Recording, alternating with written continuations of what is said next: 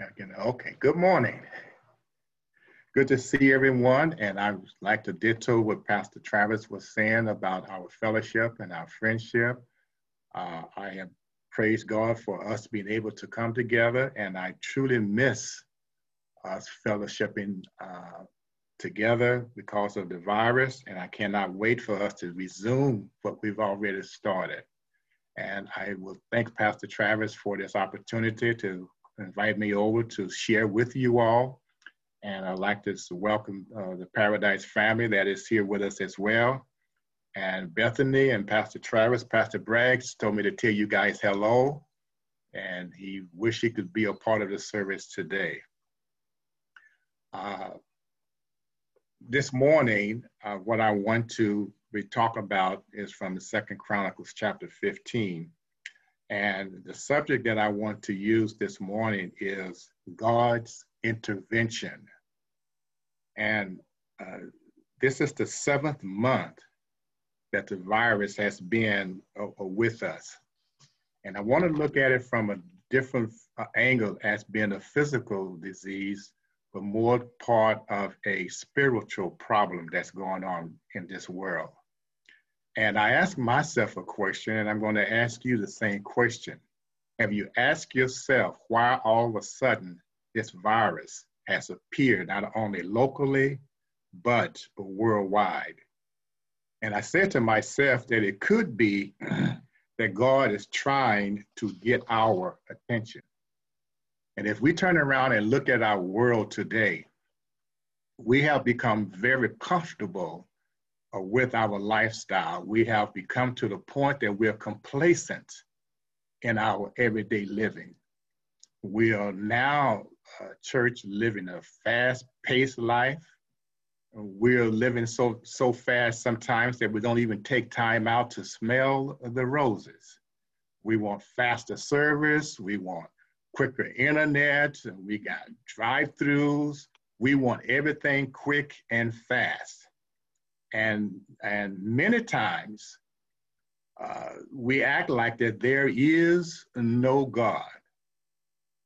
And if there is no God, then guess what? We have no accountability for our actions. And in many instances, we put God on our back burner.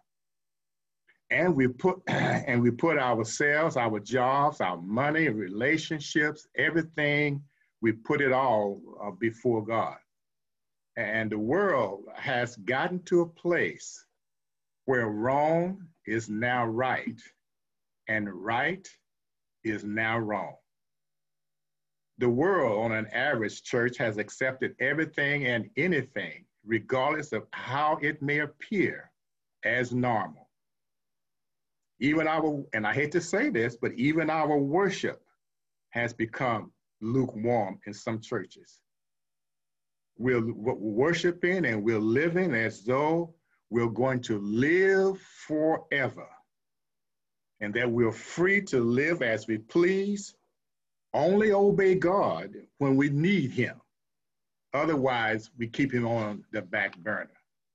But church, God has to do something to interrupt and disrupt our lives to get our attention. And usually when trouble comes our way, God has allowed it to happen. For an example, he allowed the devil to afflict Job. And as a result, he allows the same things to happen to us as well. And if you notice in our text on verse number 6, it says, we find that God is afflicting his people. God is the one that is causing all of the problems that they were having. The King James Version says, God did vex them with all adversity. And the word vex in translation means he troubled them. And adversity means to distress and anguish. So church, God is causing the problem that was going on in Babylon. And I look at God causing the problem today for purpose of what? To get our attention. And when we look at the virus, and there's one other thing for sure, this virus, church, has got the entire world's attention. Amen. People are scared. Yes. People are nervous. All right. People are distressed. Yes. They are fearful. Yes. They're having anxiety attacks, Come on, Pastor. worrying about what's going to happen in the future. Yes. And get this, church, all of sicknesses in the world and all of the diseases in the world did not cause people to panic like this virus has. Amen. Many do not have the same fear as catching a cold or flu. Yes. As we look at with this virus. But this virus, church, has got the attention of everyone. All right. Life as we know it today has been disrupted. Yes. And probably not be the same for a while. Yes. Maybe years, or it may never return to where it was before. People right now are doing what? Wearing masks everywhere. Mm-hmm. You go in the grocery stores, the shelves are empty, which means the product shortage. We see businesses closing. We see restaurants closing. Schools are closed. Mm-hmm. Even some churches have closed their doors forever. Amen. And we find food prices have increased. Yes. And we, church, as a nation, have enjoyed years and years of plenty. Yes. And we're taking many of these things for granted. All right. Now, if you notice in our text again, Judah, give you a brief history, Judah had had peace for 10 years. They had 10 years of plenty. Yes. But then they began to do something. They began to return back from worshiping God and to start worshiping idol gods again. Amen. And that's where verse 1 comes in, when Azariah was sent by God to inform King Asa and all of Judah and Benjamin that God is with them as long as they stay with him. Yes. And I made a note here. If you notice in the scripture, it says in the New Living Translation, it says, Azariah just didn't tell them. He shouted to them. All right, preach. He said, listen to me. Yes. Yes. God is upset. Why? Because you have started to go back to worshiping idol gods. Amen. And just like many parts of the world today, we've had years of plenty, we have years of peace.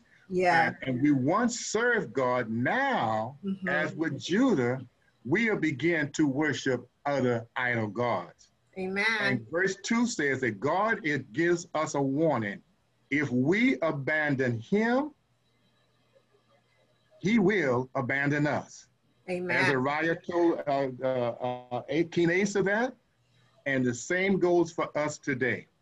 And church, we don't want God to remove his hands from us. All right. Preach, Pastor. We don't want God to abandon us. Yes, yes. And I will advise you in your devotional hour, turn to Romans chapter 1 and read verses 18 all the way to verses 32. And I'm going to paraphrase it.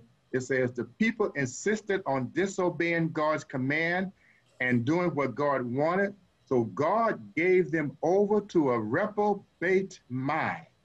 In other words, God removed his presence. God removed himself from them. And the Bible says their sinful ways grew worse and worse and worse. And so look at what's happening in our world today. Spiritual and moral values are practically no longer are existing. Why? Anything goes.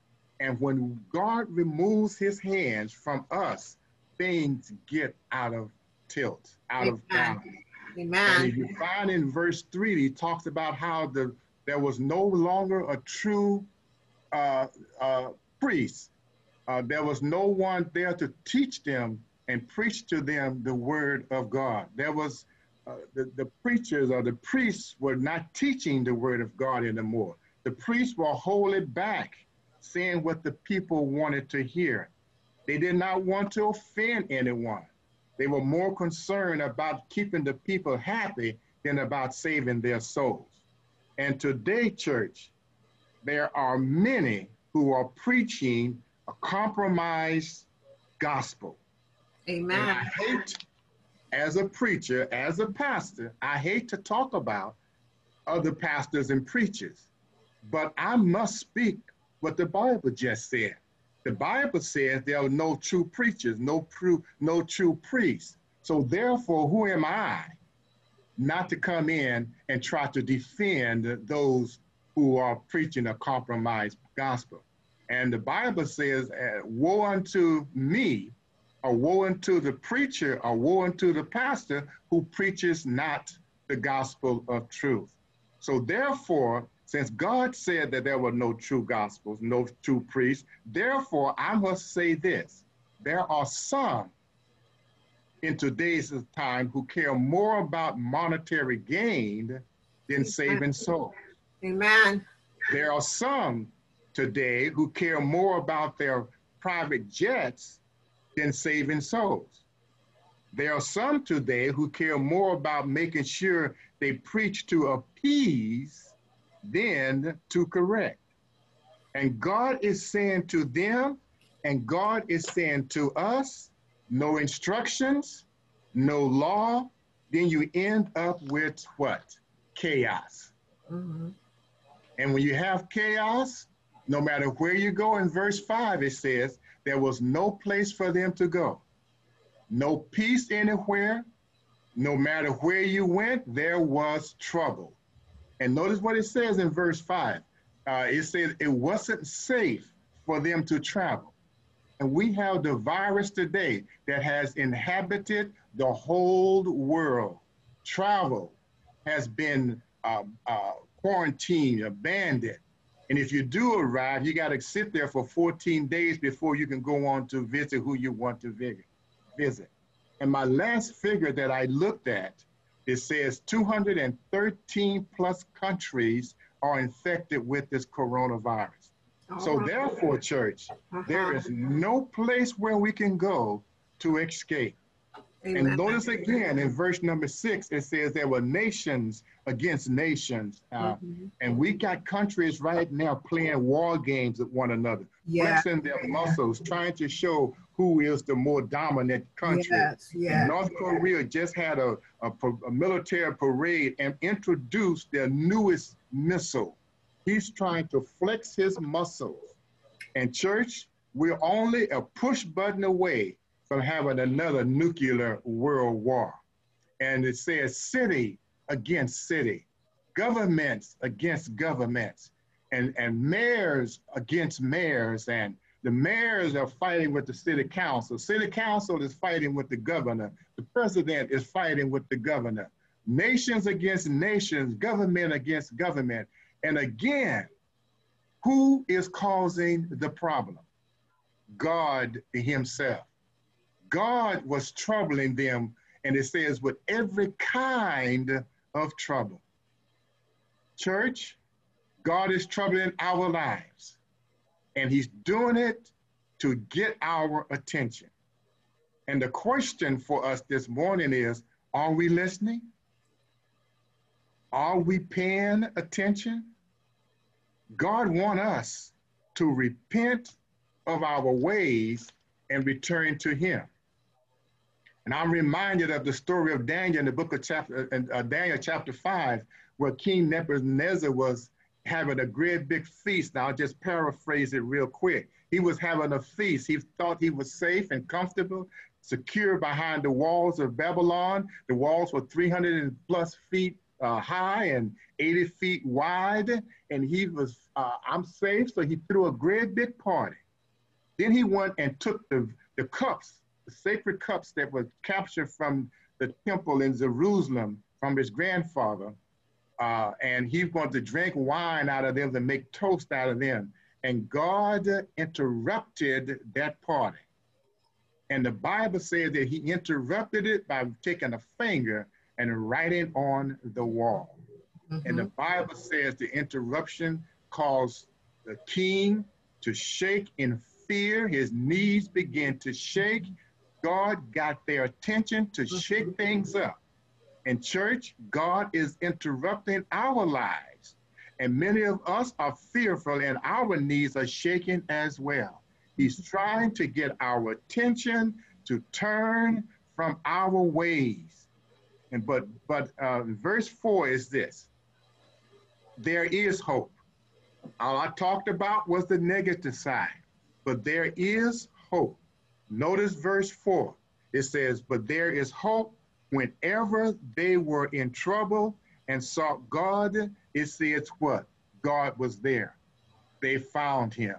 And the same goes for us. God is still there. God is waiting for us. And all we have to do, church, is do what? In spite of this coronavirus, we need to call out his name. God is still there. We need to not only call it out, but we need to shout out his name. Why? Because God is still there. And I want you to know that God hears us and God will answer our prayer. Verse 7 says, he told them to be strong. Don't be weak. Be courageous. And I want to say to us today, this morning, for all of us to be faithful, for all of us to continue to pray, for all of us to continue to trust God, for all of us to continue to obey his commandments. And I want to say to us, don't let fear control you. Don't let the coronavirus discourage you. Your faithfulness, your work in spite of the virus will be rewarded. And so, again, God, the question is, has God gotten your attention? Look around the natural things that's going on in our world, besides the spiritual part. There's hurricanes. Hurricane Delta just hit Louisiana for the 4th time this year. Amen. We have 10 hurricanes already. Yes. There have been earthquakes in California, Yes. Carolina. Yes. Forest fires. All right. Wildfires. Yes. We've had landslides in India, floods in Afghanistan, a brush fire in Australia, flooding in Houston, and flooding in Pennsylvania. God is doing this for the hopes of getting our attention, that we will return from our wicked ways and go back and serve him. So Bethany, Paradise, the question is, does God have your attention? That is the word this morning. Let us bow. Lord, we thank you for your word. We thank you for your goodness. We thank you for your kindness. We pray, Lord, that this word would be food for our spiritual souls. Let us not only be hearers, but Father, that we will be doers of your word. We thank you for this fellowship. In Jesus' name, amen.